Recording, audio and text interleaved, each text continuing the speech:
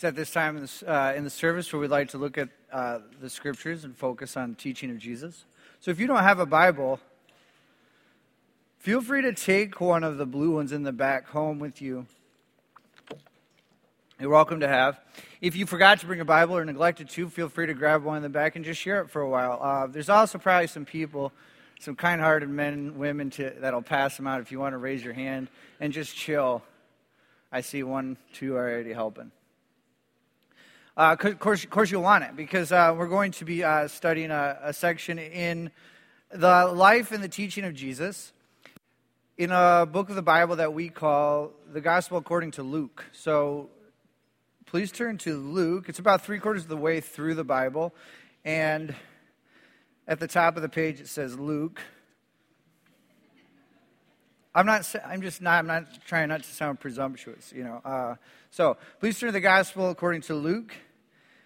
Ever since about this time last year, we, as a community, started focusing on the life and the teaching of Jesus as it is revealed in the Gospel of Luke.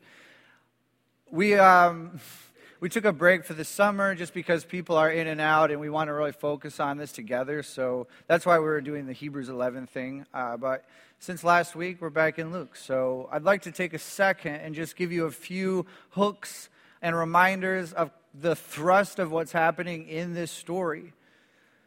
Luke records the miraculous and dramatic birth of the Messiah in the first few chapters of his letter. So say chapters 1 to chapter 3 is kind of that beginning part of the life of Jesus. At about chapter 4, this changes. There's a baptism that happens. And after Jesus is baptized, there's a voice that comes from heaven. You may be familiar with this and remember. It says, "This is my son whom I love and in whom I'm well pleased." 3 Hebrew phrases that harken back to key stories in the Old Testament, the Hebrew Scriptures, but also 3 phrases that are true of Jesus.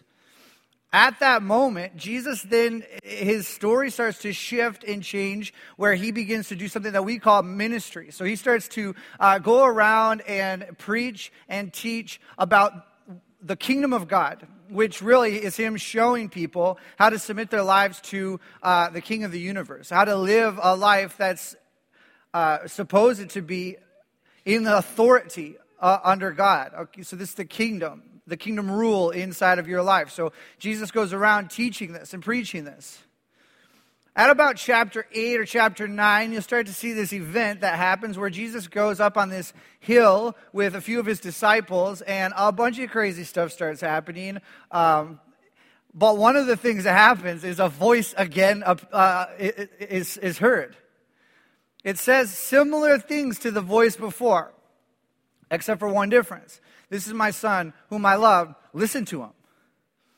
At that moment, another shift happens in the story of Jesus where he then purposes himself to go to Jerusalem. It says he set his face towards Jerusalem.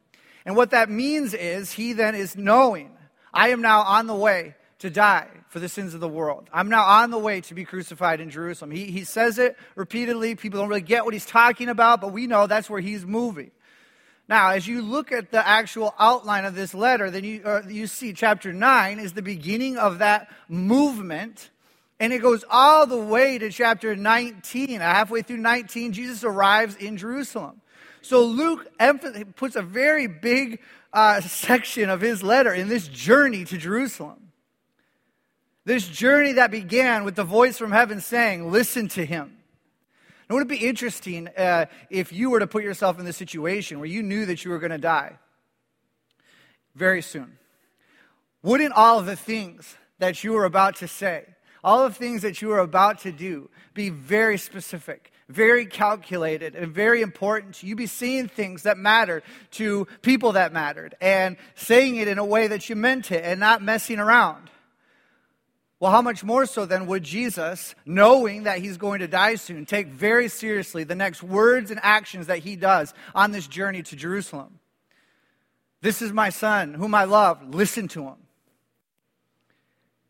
People do listen to him. As you can see in chapter 19 and verse 28, there are people trying to kill him, but they can't. And I quote, "For everyone was hanging on his every word." So with that sense of reality and anticipation, let us also this morning listen to him. Please stand with me for the reading of God's word.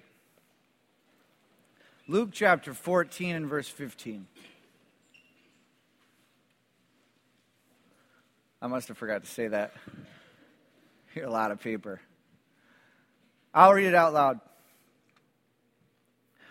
Verse 15. When one of those that were at the table with Jesus heard this, they said to Jesus, "Blessed is the one who will eat at the feast in the kingdom of God." Jesus replied, "A certain man was preparing a great banquet, invited many guests. At the time of the banquet, he sent his servant to tell those who had been invited, 'Come, for everything is now ready.' But they all alike began to make excuses. First one said, 'I just bought a field, and I must go and see it. Please send my regrets.' Another said, 'I have just bought 5 yoke of oxen, and I'm on my way to try them out. Please send my regrets.' Still another said, 'I just got married, so I can't come.' The servant came back and reported this to his master. When the owner of the house became angry and ordered his servant, 'Go out quickly then into the streets and the alleys in the town and bring the poor. Bring the crippled. Bring the blind and the lame.' Some time passed. It's verse 22. Sir, the servant said, 'What you've ordered has been done, and there's still room.' The master told his servant, 'Go out into the country lanes and compel them to come in, so that my house will be filled. And I tell you, none of those who were invited are going to taste my banquet.'" These are the very words of God. Please have a seat, or feel free to have a seat.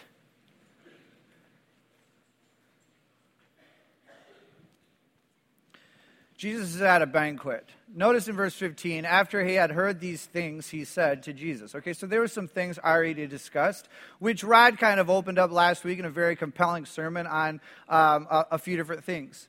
One of them was Jesus opens up this dinner that he's having with some very awkward statements.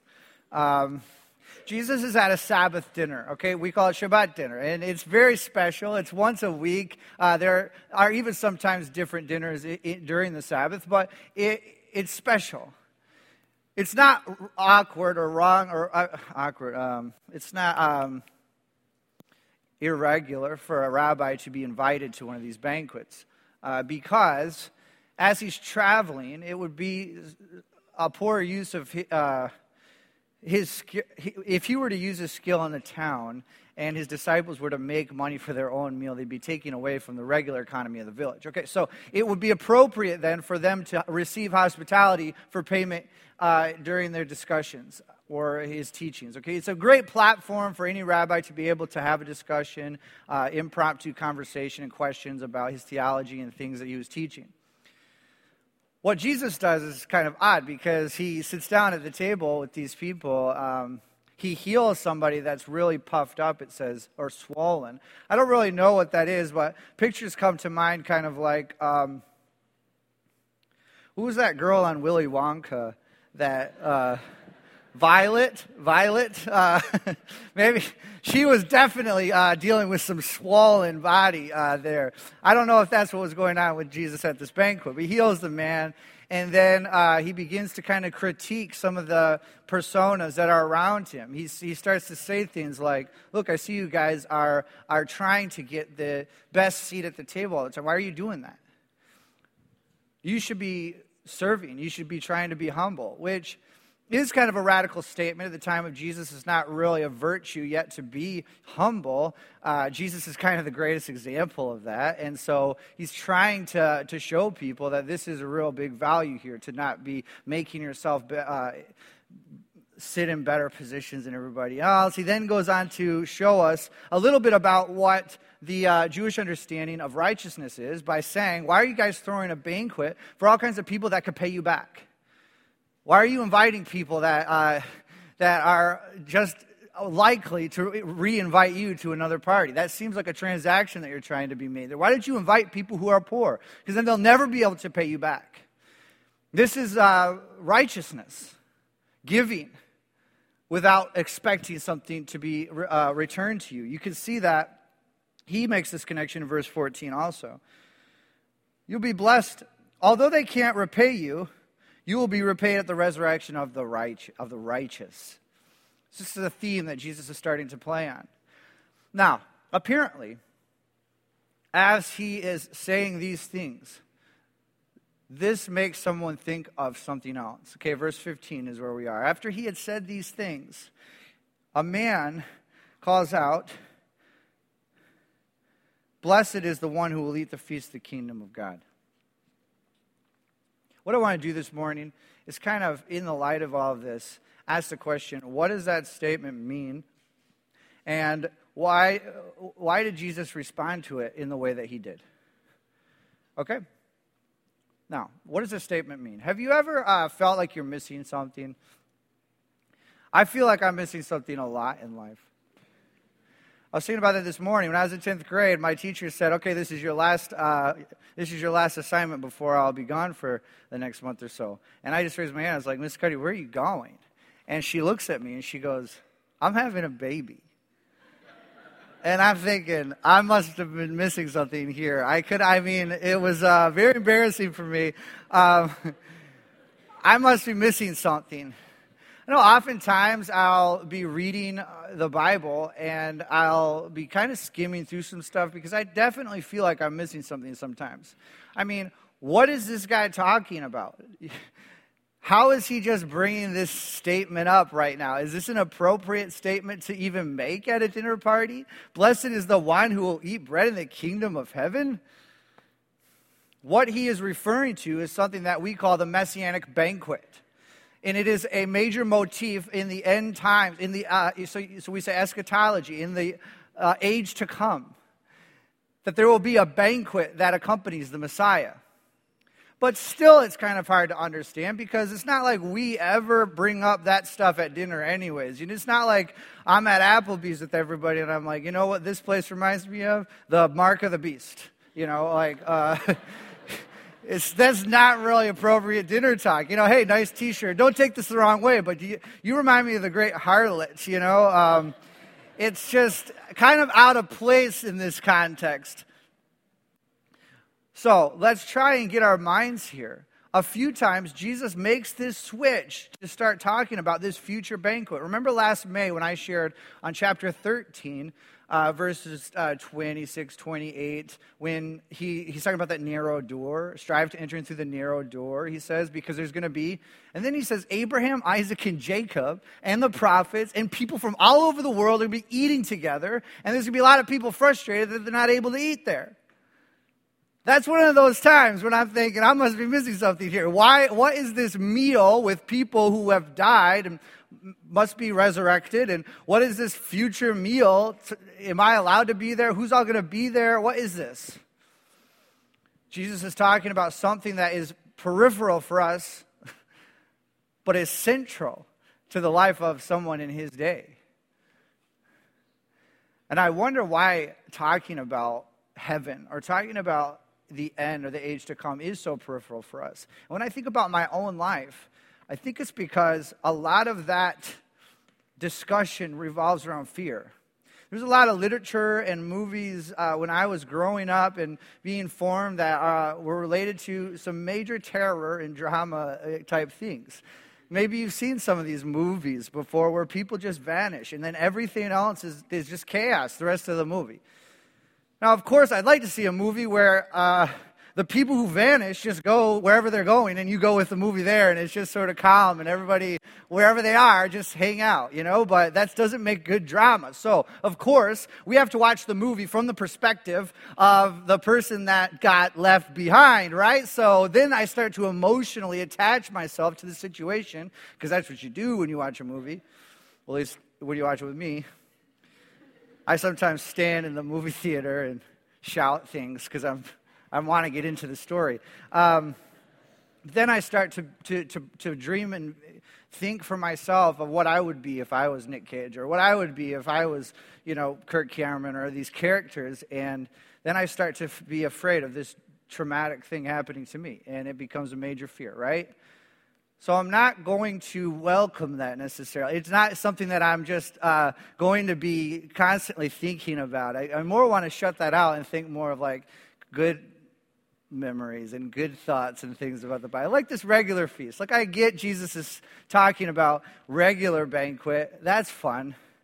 But don't talk to me about this future banquet, because I'm kind of scared of that age. The time of Jesus, it wasn't always like this. There was actually a great feeling of hope and anticipation for this future banquet. And I'd like to get to that place again. I'd like to get to a place where we in some way have built in our eschatology the reality that there, with the presence of Jesus, will be a great banquet. I mean, in the Old Testament, you do read the phrase, it is a great and terrible day of the Lord. It's not terrible for everyone. It will be great for some, and I want to preach that. Some of the verses that this comes from then, like Rod read last week. Turn your eyes to Isaiah chapter 25, if you want.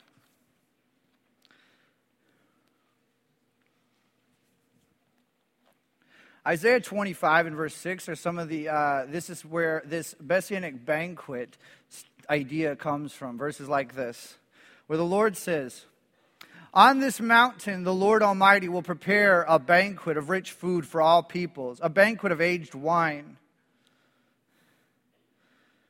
I read in the Talmud that the sages of old believed that this wine is fermented from grapes from the Garden of Eden. That would be the best wine. The best meats and the finest wines, it says. Verse 7, "On this mountain he will destroy the shroud that enfolds all people and the sheet that covers," get this, "all nations." That's the Hebrew word that we get the word Gentile from, okay? So the Gentiles. "He will swallow up death forever. The sovereign Lord will wipe away the tears from their faces and will remove the shame from his people from all of the earth." Now, what if that was what we thought about when we thought about the coming of the Messiah? What if that was what we talked about when we told people the Lord's coming back and with him will be this magnificent feast?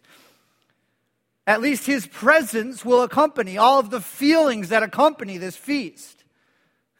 We're capable of feeling, that sense of anticipation. I know we are. Have you ever started off a lion season with this feeling? Maybe this year it's going to happen. You know, have you ever had a conversation with somebody that sounded like this? Is it a boy or a girl? That sense of anticipation and excitement. Have you ever thought of maybe this, young woman is getting ready for a date and she says to her sister, "I don't know, but I think tonight might be the night that he proposes. I don't know if it's going to happen, but I hope it does. I'm gonna be ready for it. How do I look? Practice my shock and awe face." We're capable of feeling of this hope and the anticipation of something beautiful and great coming. Imagine if we had that built in our end times thinking, this anticipation. Imagine if then that's why almost all of the letters of the New Testament in some way are beckoning the return of the Lord. He's going to come, and it's going to be better. It will be better for all of us if he came. I believe that to the bottom of my heart. Now, this is a central conversation for Jesus, this banquet, for the time of Jesus. Yet, at the time of Jesus, this Isaiah vision has been about 700 years old. So it's a 700-year-old conversation, something that not a lot of us participate in.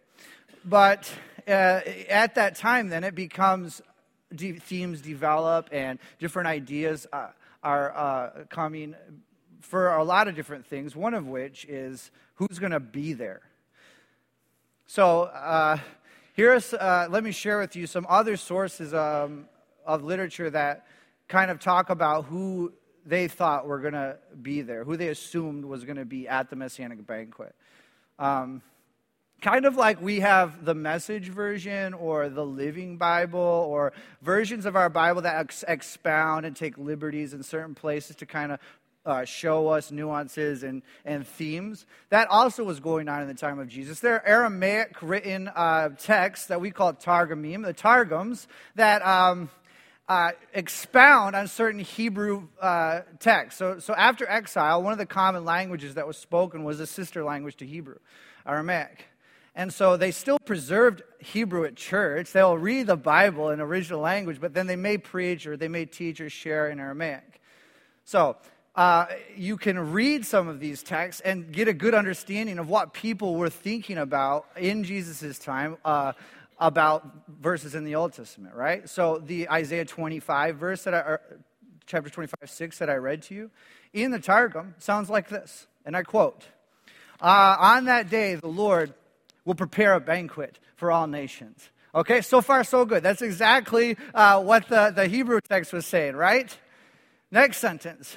And they will suppose that it will be an honor for them, but it will be a shame, because they will then experience plagues. Plagues will come upon them that will cause them great harm. Plagues will come upon them that will bring them to their death. Now, it seems like it took a negative turn there after that second sentence. And it was a little bit different than the English translation that we got from the Hebrew version in Isaiah 25 about God wiping away tears from everyone's eyes and all of that. Another source that developed about 200 years before Jesus is a document called the Book of Enoch. In this, there's also a major emphasis on this messianic banquet to come. And what he writes is that there will be Gentiles invited to this banquet. Okay, so far so good. Also, there will be someone called the angel of death that will be invited to this banquet. And he will take his sword and slay all of the Gentiles before everybody starts eating. And if you want to get to the banquet table, you have to walk through all of that to get there. It's kind of graphic, but I'm starting to see a theme develop that there will be Gentiles invited to this banquet, but it will be the end of them. Let me take you to the eastern side of the Judean wilderness to a group of people at Khirbet Qumran called the Qumran community. This is where we found the Dead Sea Scrolls. It's right on the western bank of the Dead Sea. That's where we found the great Isaiah scroll, where you're able to read about the Messianic banquet in Hebrew for yourself. And they also talk in much of their literature about this Messianic banquet. They talk about it so much that they actually have it planned how they're going to eat at the banquet. They have the whole liturgy planned out, how they're going to pass bread and wine and do all of this stuff. They're into it. One of the things that I want to share with you is in one of their scrolls, it says, all who are invited to this banquet must not be smitten in any way in their flesh, must not have a crippled hand or a crippled foot, must not be blind or lame or deaf or dumb or have any visible blemish, or else they're not invited to the banquet. The Qumran community is known for being a little more strict than others, and so they're not even going there with the Gentiles. Of course, that's out of the question. It's even Jewish people who have any type of physical blemish are not going to be at the banquet. Now, this all might seem a little boring to you. I'm just trying to show you that there are some perspectives on this Messianic banquet that we can swim in as we think through this conversation Jesus is having. And we might think it's a little odd that people would exclude someone from heaven. It's very easy for us to look around and see people that are different than us and say, no way. Different theology? Nope. Different preferences, different lifestyles. It's very easy for us to get to the same place. It's something to really consider. Who is invited to the banquet, Crossroads? With that in mind, then, what does Jesus' response imply? See, Jesus responds to this person's statement, and even that in and of itself is telling, because Jesus could have just agreed with them. I mean, it's a true statement, right? It's not like he's saying any question or anything like that. He just says, blessed is the man who eats bread of the kingdom of heaven. That's true, actually. Jesus could have just said, high five, let's eat. I know, that's going to be awesome. But instead, he chooses to respond. So think perhaps that there's something that he perceives in this statement that he needs to correct. There's something that this person sounded like or said that is complicating and that Jesus needs to speak into it.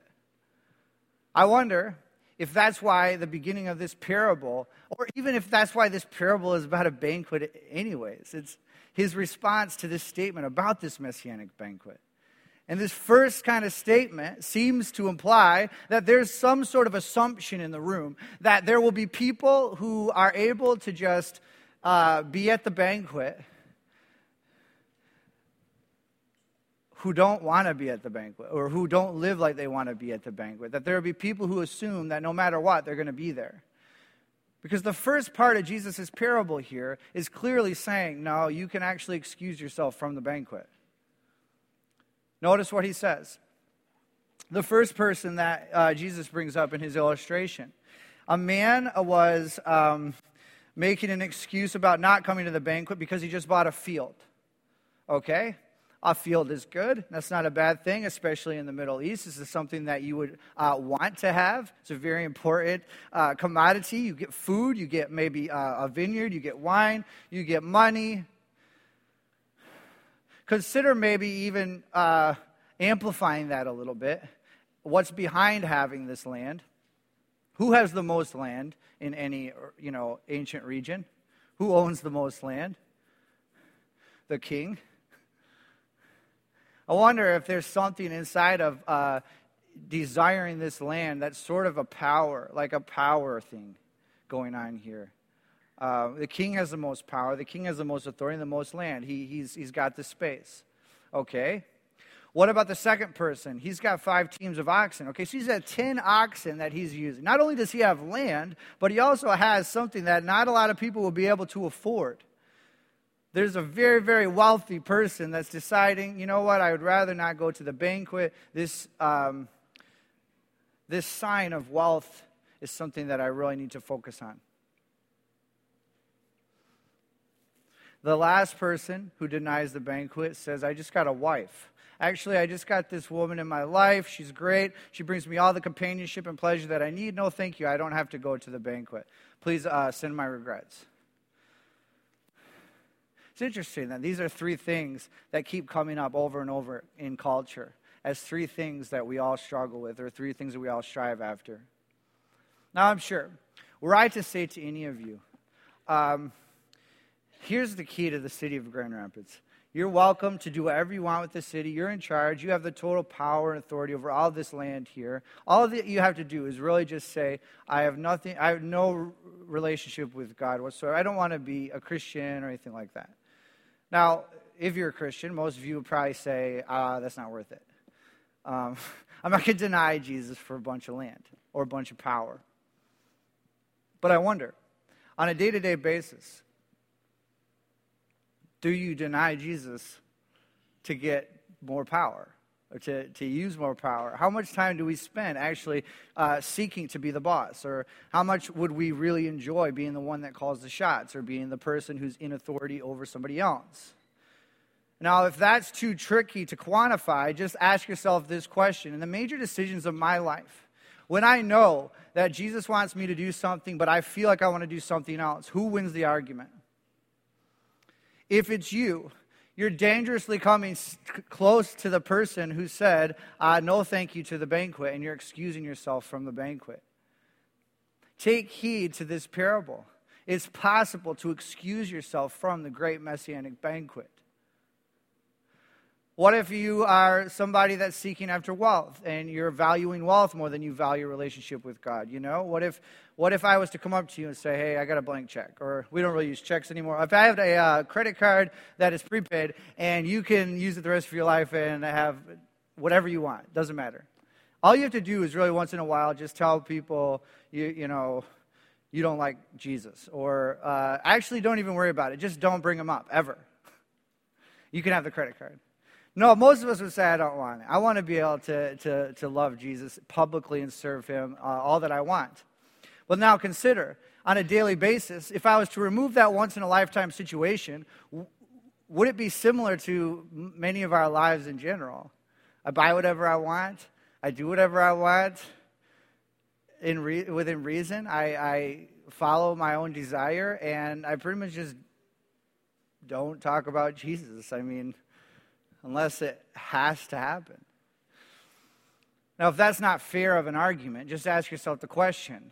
When it comes to how you use your money, and it comes to your purpose and decisions of purchases, and you know that Jesus wants you to do a certain thing, or buy a certain thing, or give a certain thing, and you decide you want to do something else, who wins the argument? This type of decision is coming dangerously close to the type of person who would excuse themselves from the banquet. For years and years, people have been using sexuality and been using marriage as a great way to forget completely about the relationship with the Lord. And oftentimes, it almost seems justifiable. You know, people will say, I feel a certain way and I want to do a certain thing, and that's my top priority right now. I'm not really needing this Jesus thing or this God thing. That is not really something that's relevant to my life. What I need right now is a happier relationship or a satisfying relationship or a companion or somebody to walk through life with me. That would be great. Now, I wonder, if it came down to you living your life out in romance or in sexuality in a certain way that you wanted to do or in a way that Jesus wants you to live, who would win that argument? If it's you, you're dangerously coming close to being the type of person that would say no thank you to the banquet and excusing yourself. Well, gambling was something I think very, very important, the presence of the Messiah. Consider this half of the parable. Now, Jesus could just left it there, but apparently there was something else lingering in the air. And now, given that information that I gave you before about those three different perspectives of who's going to be there and who's not going to be there, I think it's conceivable that Jesus was speaking into something that was also in the room. What if this person was bringing up this phrase because he's trying to rationalize helping the poor? Or trying to somehow help how difficult that is, right? Okay, so think about it. Jesus just said, hey, bring the poor into your house and give to people that can't give back to you, right? Then this person makes this statement about the Messianic banquet in the context of people who believe those people aren't going to be at the banquet. Is that too confusing? In other words, he's basically maybe just saying to everyone, okay, we could do this, guys. Cowboy up. We're only going to be with these people for a little while. We all know who's really going to be at the banquet, right? Blessed is he who is eaten at the banquet, right, Rabbi? Spoonful of sugar helps the medicine go down. Is no way to look at helping people who are poor. Is no way to look at your fellow man. Be careful. If you start to look at someone who is needy or someone that you're called to help as somebody that you're hoping that you quickly get away from. I know that sometimes in my life this happens. I will help someone or give someone a ride or something. I just can't wait till this is over. What that does then is it psychologically you start to really think that my life is much better when I am in my comfort in my own place without this person. Which then you will start to imagine a heaven, or you'll start to imagine an ultimate place of satisfaction where none of these people exist except for you, people that look like you, talk like you, make funny jokes like you, and no diversity whatsoever. It's dangerous. Now, I'm not saying that it's a sin or it's wrong to feel uncomfortable around some people, okay? I know this. I make people feel uncomfortable all the time. What I am saying is if you despise inwardly, if you despise somebody that you're called to help, that will then start to eliminate any compassion or any long-lasting desire to help bring them into the banquet. What's going to happen is you will then start to say, like the servant in the parable who said, you know what, I tried. I went out there, I gave it a shot, and some people came, but some people didn't. Who cares? Let's eat. I'm over it. I've become jaded. These people don't really matter. I know that I'm going to be there, so it's okay. Jesus sends the servant back and says, compel them to come. That's not good enough. I want you to go back. I want you to serve from a genuine place that loves this person enough to say, no, I'm going to over and over welcome you to come to this banquet. I want to compel you.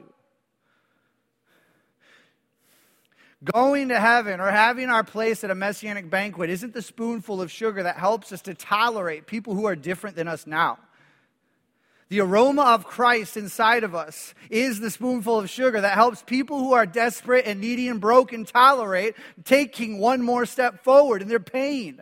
The aroma of Christ that is coming from this church is the spoonful of sugar that help people start to see that there's a light at the end of the tunnel. You're the salt to the earth. Don't lose your saltiness because you've despised the people that you're supposed to bring flavor to.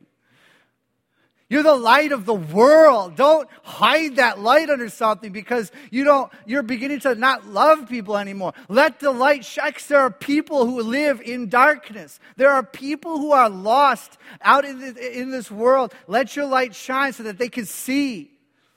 Somehow in you, see and make a connection that there's somebody in heaven that loves them.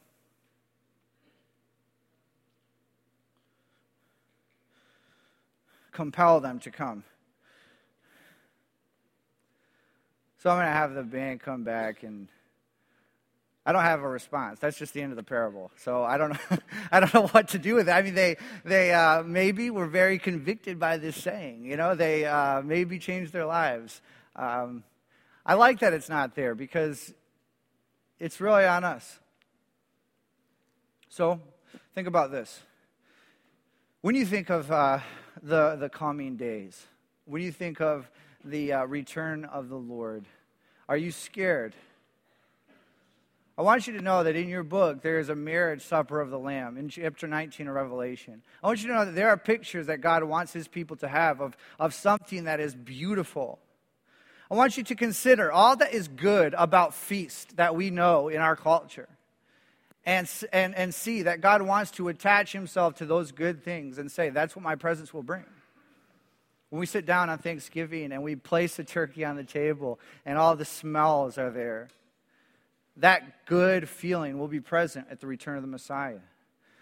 When our family is all together on Christmas morning and that feeling of giving gifts to people that didn't pay for them or maybe didn't deserve it or can pay you back, that feeling of charity, that feeling that we don't have to go anywhere because we're all here right now and there's nothing else in the world that matters but us right now in this family will accompany that Messiah when he returns. These are the feelings of feast that we know, and how much more so will they be present with God who created all these good things.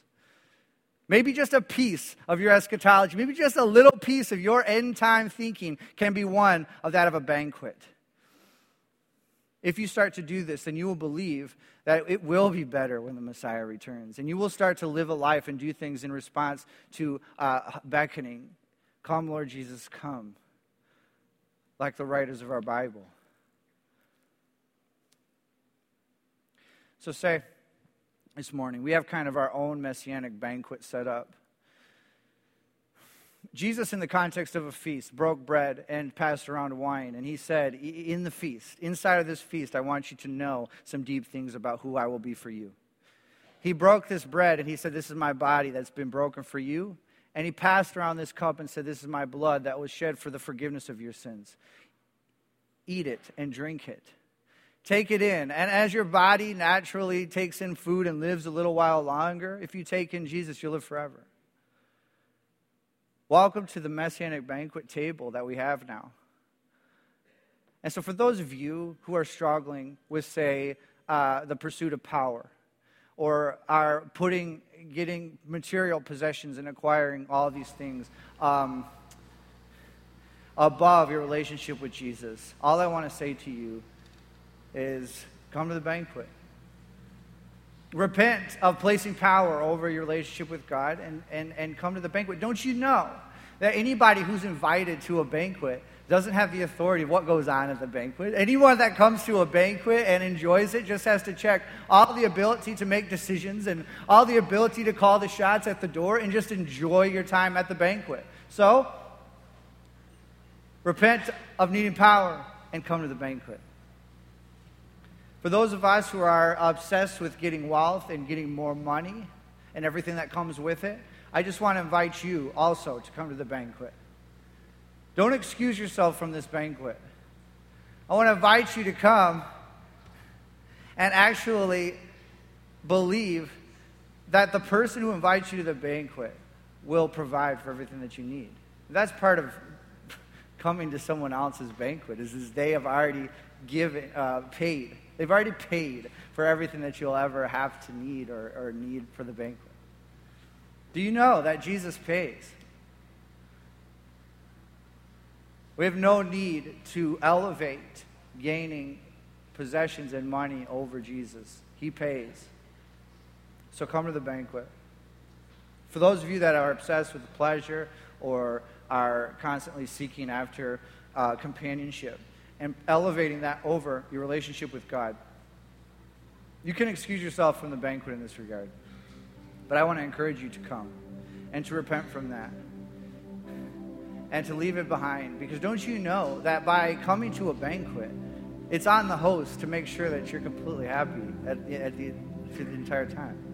It's on the host and the person that invites you to the banquet to be hospitable to you and say, I desire you to be satisfied. What can I do to make you happy?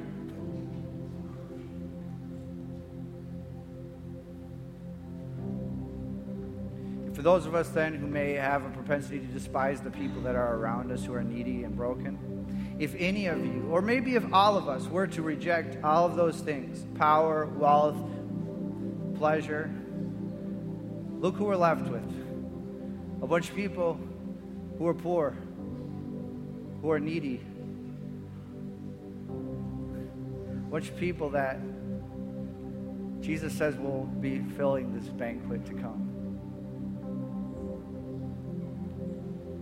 So I agree with the statement. Blessed is the man who eats and drinks at the feast of the kingdom of God.